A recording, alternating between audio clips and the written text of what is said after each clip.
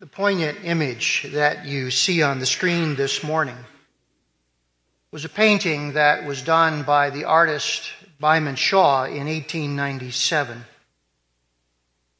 The young husband who is grief-stricken as he sits helpless beside his young bride is clearly the focus of the picture. We cannot see her, but she is clearly deathly sick and is very likely taking her final breaths in this life. The artist does not want us to focus so much on her, but he wants us to focus on her husband who is losing the love of his life. Who is the shadowy figure?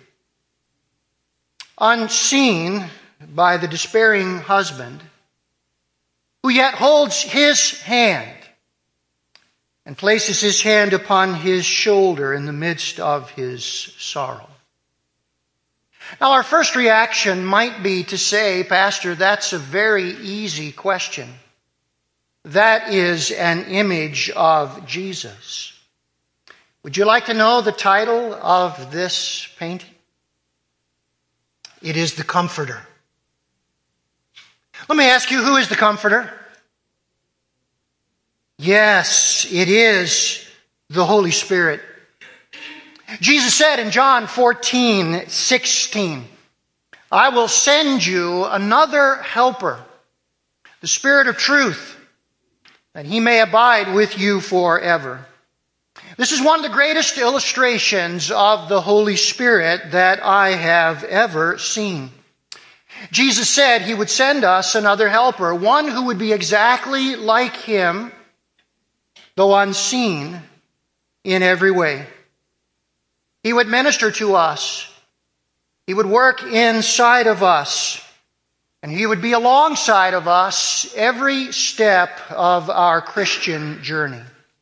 As Christians, we are never alone, but the unseen presence of the Holy Spirit indwells us. Now, so important is his ministry that 5 times in the Last Supper discourse, Jesus teaches us about the Holy Spirit. The last time we were together in this discourse, we began to look at the first passage in which Jesus taught us about the Holy Spirit. I want you to take your Bibles and turn there with me to John 14 this morning. And as we turn there together, the structure of this passage is very, very critical. It helps us to understand what Jesus is doing. In verses 15 to 17 of John 14, Jesus gives to us the promise of the Holy Spirit. But then starting in verse 18 down through verse 24, he talks to us about the work of the Holy Spirit. Do you know, we could entitle this second part of this passage, Why We Need the Holy Spirit. If we were to put one question above what Jesus says here in verses 18 to 24, it would simply be, why we need the Holy Spirit. Let's take a moment, shall we, and bow our heads together and pray. This is wonderful teaching. It rejoices our hearts. Let's ask the Lord to open our eyes that we might behold wondrous things out of his word. Gracious Lord, thank you for your gift of the Holy Spirit. Thank you that as believers we are never alone. Thank you that everything that has been promised to us in Christ is applied to our lives by the wonderful third person of the triune God, the Spirit of truth. And today we pray that you would open our eyes that we might behold wondrous things out of your word, that we may understand him more, appreciate what he has done, and live in accordance with his wonderful will as he leads and guides us. We'll thank you and praise you for Jesus' sake. Amen. I want you to notice as we open this passage that the first thing Jesus tells us the Holy Spirit does is he imparts eternal life to all who have placed their faith and trust in Christ. Now look with me at verse 18 and verse 19 and notice what Jesus says. I will not leave you as orphans. I will come to you. Yet a little while and the world will see me no more, but you will see me. Because I live, you also will live. Now I have to ask a question. Which coming is Jesus talking about here? Bible students are divided over this. Some say that Jesus means his resurrection, when he would appear to the disciples for 40 days. Others say that Jesus is talking about the sending of the Holy Spirit, which he has just promised. Let me ask you, is there a third answer? I think there's a third answer. Isn't it possible that it's both? I believe so. Clearly, Jesus promised to his disciples that he would return to them following his crucifixion and the resurrection. They expected that. But I have a little volume in my library, which is a sermon on this passage from Pastor John MacArthur. It's been sitting on my library for years and years and years. And I pulled it out this week in preparation, and this is what Pastor MacArthur says. 40 days of Christ's presence would afford only a small commodity of comfort before he ascended to the Father. Well, that's exactly right. What Jesus is teaching here clearly goes beyond the 40 days to his return in the person of the Holy Spirit. So that there is a double meaning in this passage. Jesus' return in the resurrection would be the basis of his return in sending the Holy Spirit. Now notice what Jesus says. He says, because I live, you too will also live. I've quoted that many, many times at funerals to teach that the bodies of believers will rise again in the resurrection. By the way, isn't that wonderful all in itself? Of course it is. But Jesus came to do more than just give future life to our bodies. He came to make our souls alive with the life of God. Jesus said in John 10:10, I have come that they might have life. Now through his death, he deals with our sins, reconciling us to God. And then through his resurrection, he provides life that we might live unto God. And so both are involved here. When he says you also will live, he's talking about our life as a resurrected body in the resurrection, but he's also talking about our new life in Christ. What's interesting is this little phrase, will live.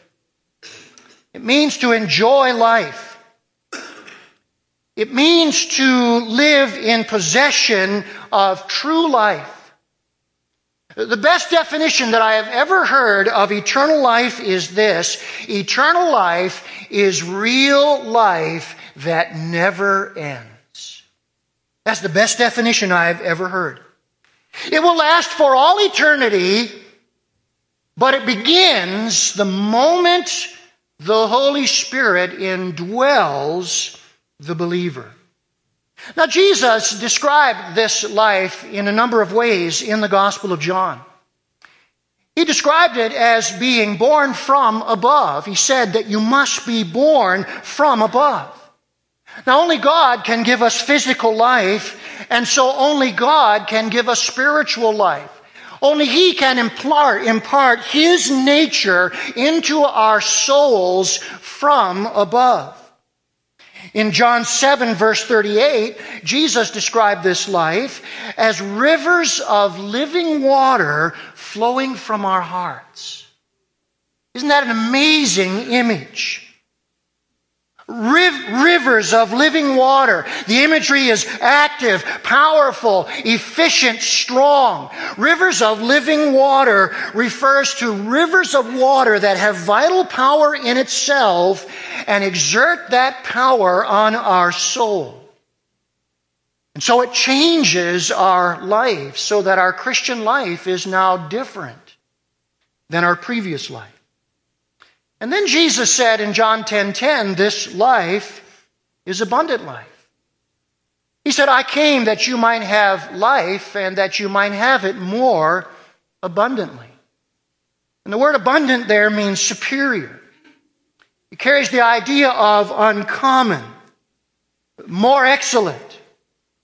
It is a life that is superior to every life that the non-Christian is now living.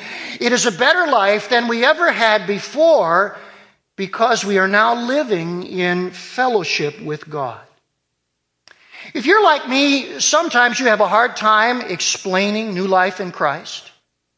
And sometimes about all the best that you can do is to say to somebody, I can't really explain what has happened. All I know is that when this life comes into your soul, you know it when you see it. You know it when you see it. Many years ago, there was a very famous U.S. senator from Kentucky. You have all heard of Senator Henry Clay. He was a statesman in the Senate. He was not a Christian, and he apparently made no bones about that. This is what he said. He said he did not know personally what the change of heart that Christians talked about meant. He had never experienced that, but this is what he said. He said he had seen long-standing Kentucky family feuds healed by this new life. And then he said this. He said, whatever could heal a Kentucky family feud was more than human. What a candid statement. I'm not a Christian. I don't know what you Christians mean personally when you talk about this new life that has transformed your soul. But I have to be candid enough to say I have seen long-standing Kentucky family feuds healed, and whatever can heal a feud like that is more than human. It is God's life. It is God's life. May I ask you this morning, do you have that kind of life? Do you know this kind of power? If you do not, you need the Holy Spirit. You need the Holy Spirit. Because the first thing He does in His ministry is He imparts eternal life to us. Let's continue on. Secondly, Jesus teaches us that the Holy Spirit gives us inner assurance that we belong to Jesus. Look at verse 20. In that day you will know that I am in my Father, and you in me, and I in you. Now, in that day, again, is a double meaning. It refers to when Jesus is risen, and it also refers to when He sends the Holy Spirit and He has come. Now, did you notice that Jesus says here, in that day, we will have the perception of two very wonderful things. The first one is, we will know the true nature of Jesus, that He is God. Jesus says, in that day you will know that I am in my Father. Do you know, I have sat with members of cults, and I have showed them verses that clearly reveal the deity of Christ, and they cannot see it. They're as blind as a bat. I have opened the Bible with members of cults, and I have showed them verses that clearly reveal that the Holy Spirit is a person, and it's like they have shades on. They cannot see it. And the reason they cannot see it is they do not have the Holy Spirit. Then I have taken the same verses, sat down together with believers who have the Spirit of God. And we have rejoiced together in the truths of God's Word, that Jesus is in the Father and the Father is in Him, because the Holy Spirit has given to us spiritual perception. That's what Jesus said the Holy Spirit would do. Do you know Paul says in 1 Corinthians 12:3, no one can say Jesus is Lord except by the Spirit of God? Did you know that? You cannot say the Holy Spirit or Jesus is God unless that has been revealed to you spiritually by the work of the Holy Spirit. It is not a natural thing.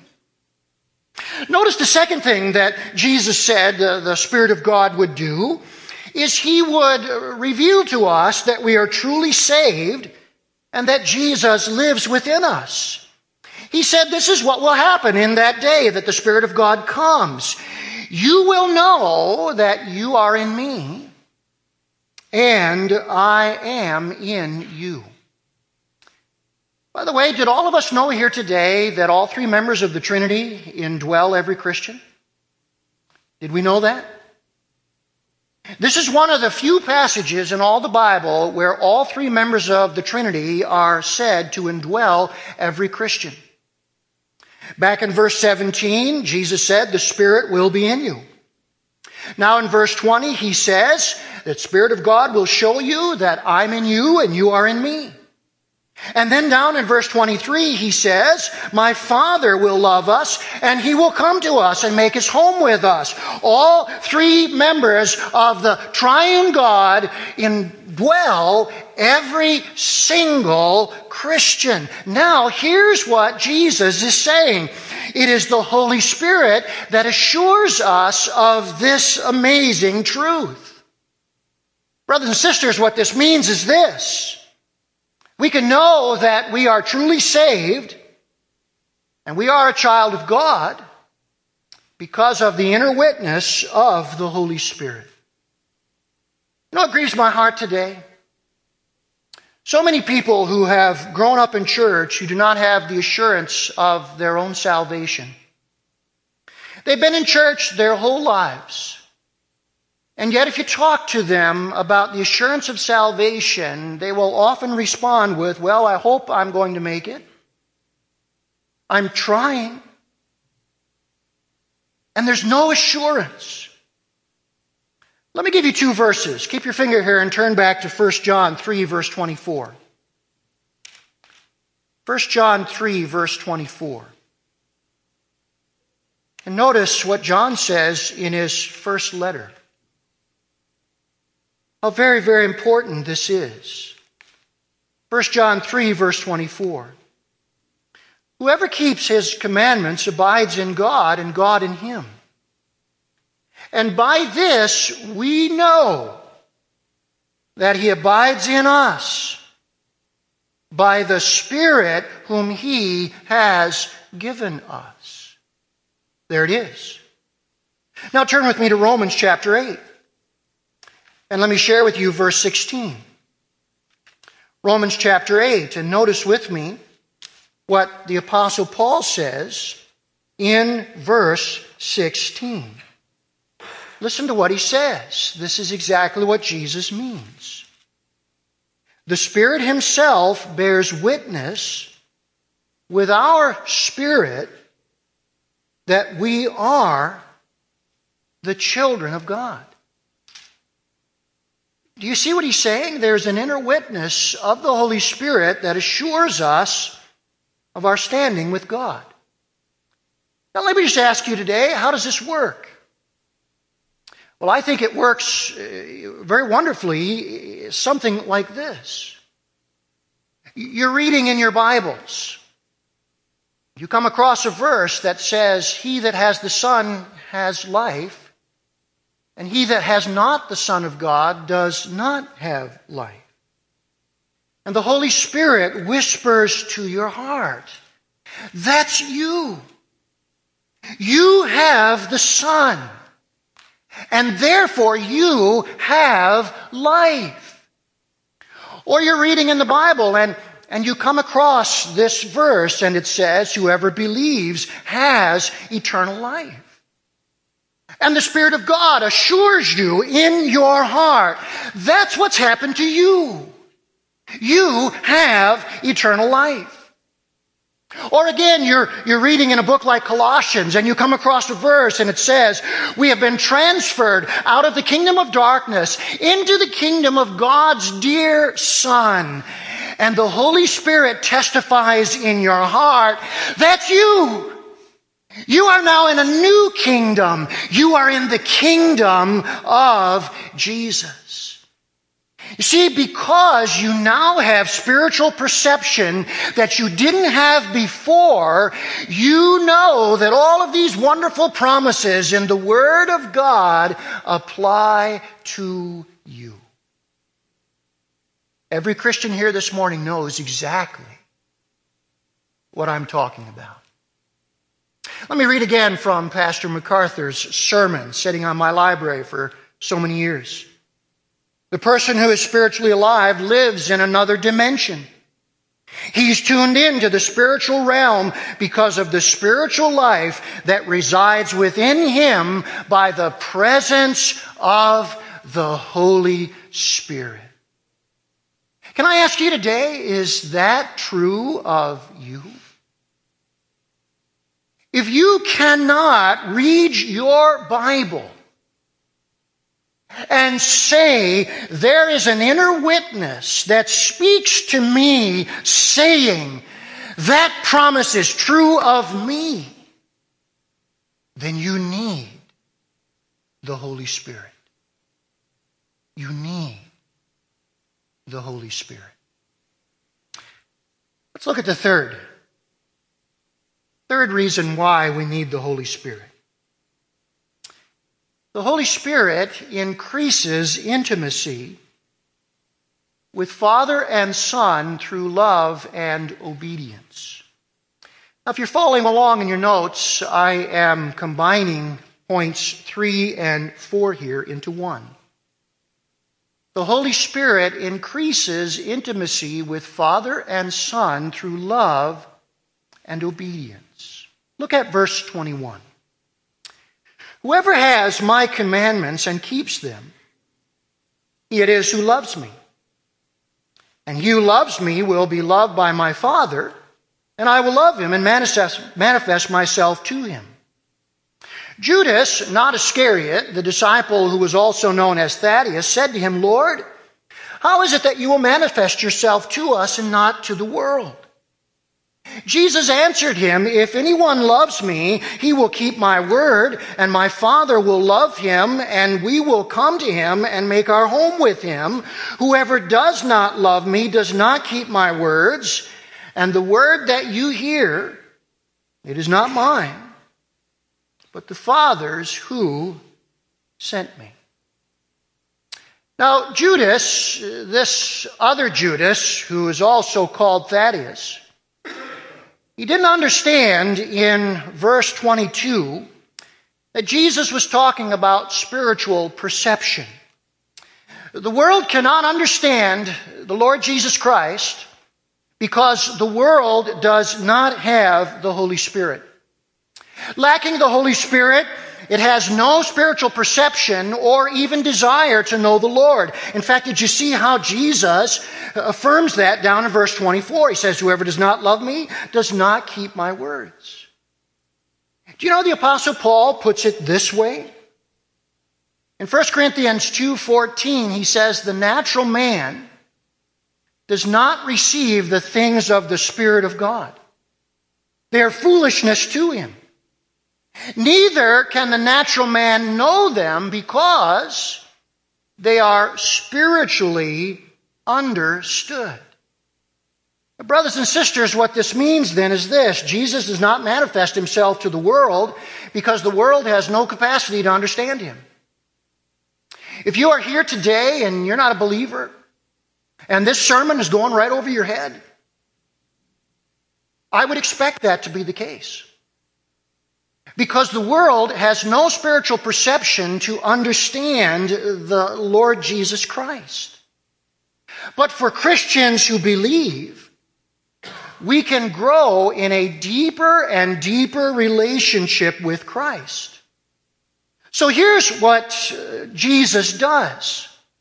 He repeats in verse 23 the same thing that he had said in verse 21 to help Judas understand that he's talking about a spiritual relationship with God.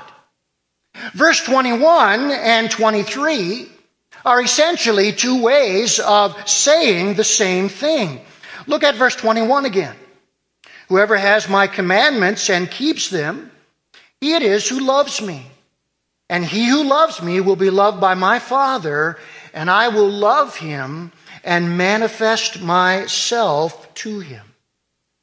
That little word manifest there is a great word. It means to let oneself be intimately known to someone else. What Jesus is saying then is we can have a deeper and deeper relationship with him and the Father. Then notice he says almost the same thing in verse 23. Drop down there. Jesus answered him, if anyone loves me, he will keep my word, and my Father will love him, and we will come to him, and we will make our home with him. Now, did you notice the difference? Verse 21, we will manifest ourselves to him. Verse 23, we will make our home with him. Did you know this word home? It is used only one other time in the entire New Testament. And in the providence of God, that place is in the first part of John 14. It is in verse 2. Go back there and look at verse 2 for just a moment. In my Father's house are many rooms. That is the exact word in the original language for home in verse 23. We will come to him and make our home with him. Now, verse 2 helps us understand verse 23. You may remember that the picture of heaven that Jesus is describing in verse 2 is intimacy in the family of God. When Jesus says, in my Father's house are many rooms, he is depicting a Jewish homestead in the first century. You may remember we talked about this when we looked at this verse. What would happen is wealthy Jewish families, when their children got married, would just add on to the family compound. So they would add on a new room for the husband and bride, or the bride and her husband. As the family continued to grow and grow and grow with all of the extra rooms, what they would enjoy was family intimacy in the family compound. So that for Jews, this was an image of family intimacy in the growing family compound. Now here's what Jesus is saying. That's what heaven is going to be like. We're going to be a part of God's great family in heaven. And in heaven, we are going to enjoy intimacy with Father, Son, and Spirit, and with all believers in God's family compound. Now listen to what Jesus is now saying. He is saying that very spiritual intimacy that we will experience in its fullness in heaven is now brought down to our hearts by the Spirit of God whom Jesus has sent. That is an amazing thing. I don't usually find great pearls of spiritual wisdom from politicians.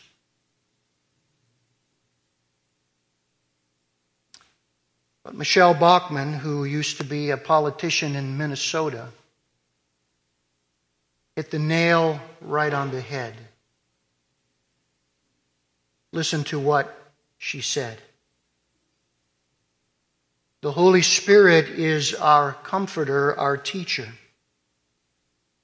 That's why in prayer we can ask the Lord to open up Scripture and make it come alive to us, to open our understanding. He left His Spirit with us till we join Him in heaven. Precisely right. Precisely right.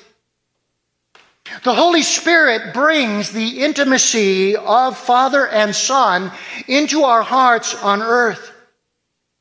And now what Jesus is saying is it can be a growing, deepening intimacy if we will pursue it.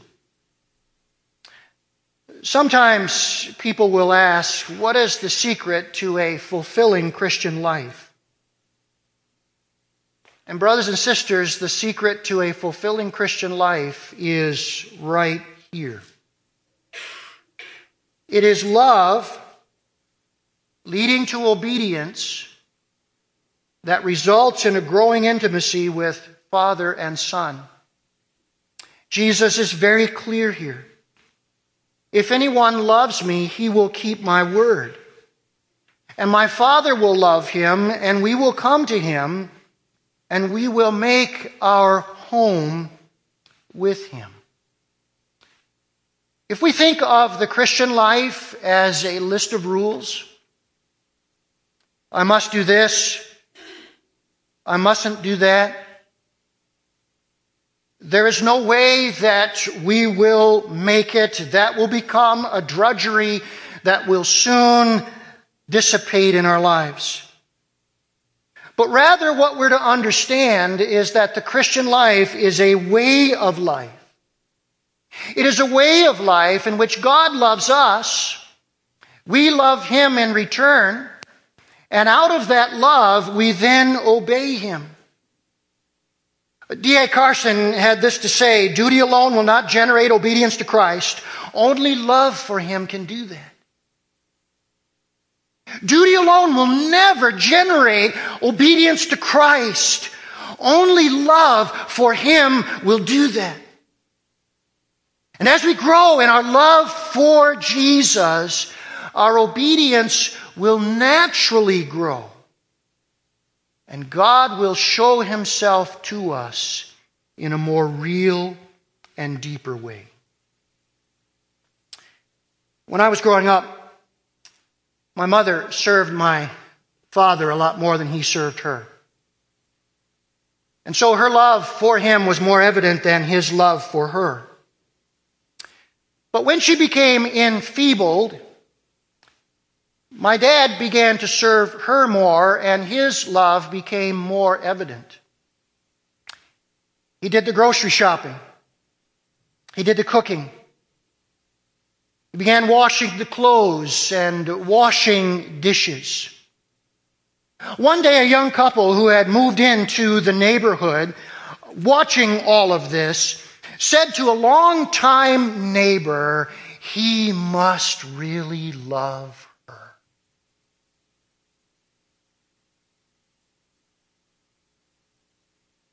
If you would have said to my dad, "Don't you hate shopping, cooking, washing for her?" he would have said, "No. She's my wife of 62 years.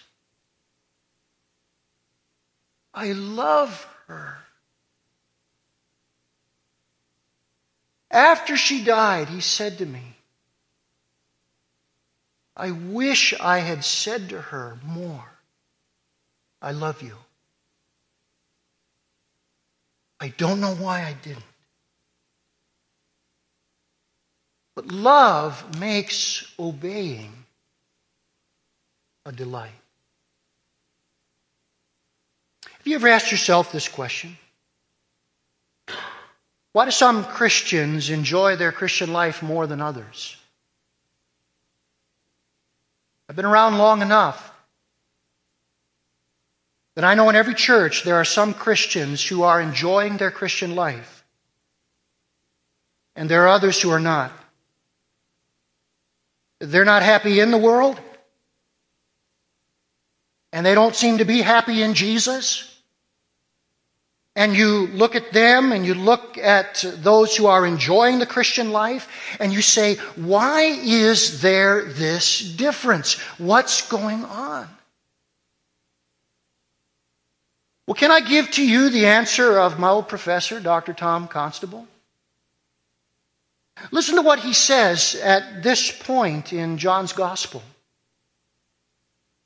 Some believers love Jesus more than other believers do. This results in some believers obeying Him more than others and enjoying a more intimate relationship and greater understanding of Him than others enjoy.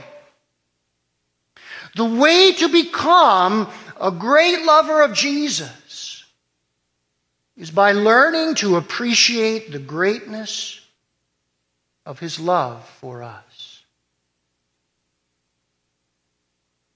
And brothers and sisters,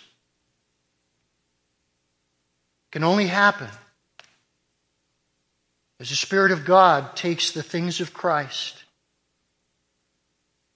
shows them to us, witnesses to our hearts that we have been made alive, and draws us after knowing and obeying the things He has revealed. And it is the secret for every person to enjoy the Christian life. How wonderful all of this is. What is the answer to this question? Why do we need the Holy Spirit? Well, it's clear. He imparts eternal life to us. He gives us the inner assurance that we belong to Jesus. And He increases our intimacy with Father and Son through love and obedience. What a wonderful helper He is. Do you know Him? Do you know Him? Let's bow our heads together.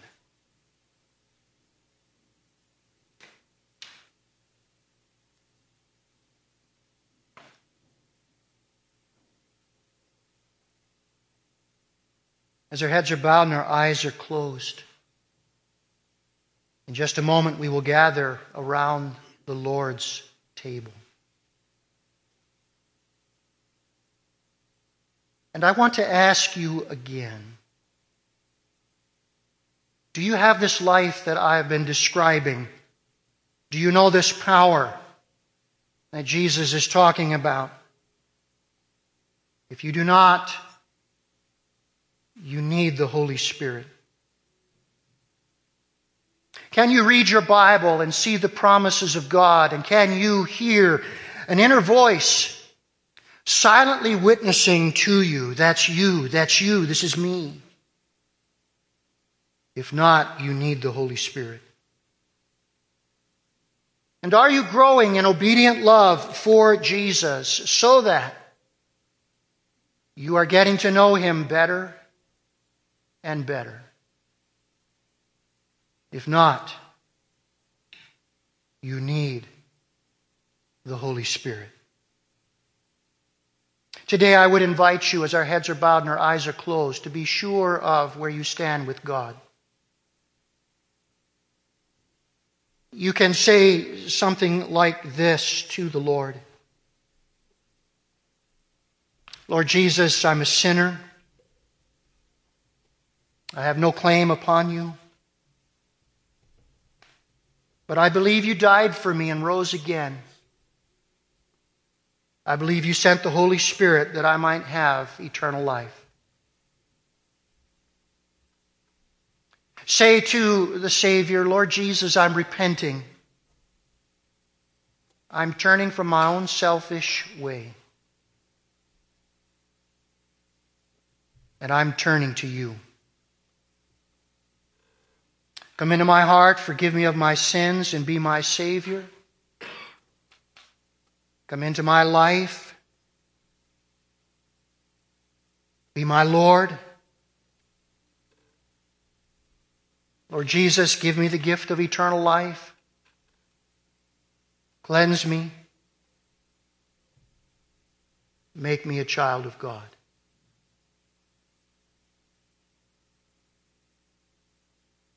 And then would you say, Lord Jesus, from this day forward, because a new power has entered my heart, I will follow you with all of my heart. Thank you that as I do, I will come to know you more and more and more. Dear Christians, do you know Jesus better as a result of last year than you did the year before? Are you closer to Him?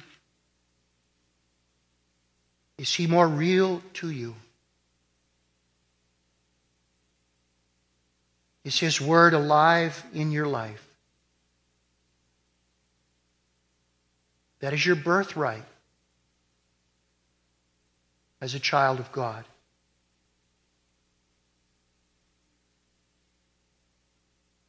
And if it is not true, what are the things that you need to change so you can know your Savior as He wants you to know Him?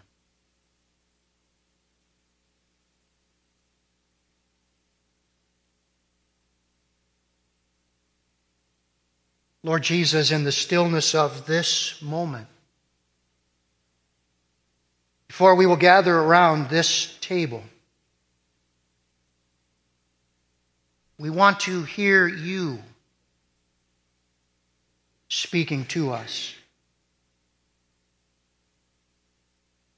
Your word has been declared. Your Spirit is present. And if we have ears to hear and hearts to obey,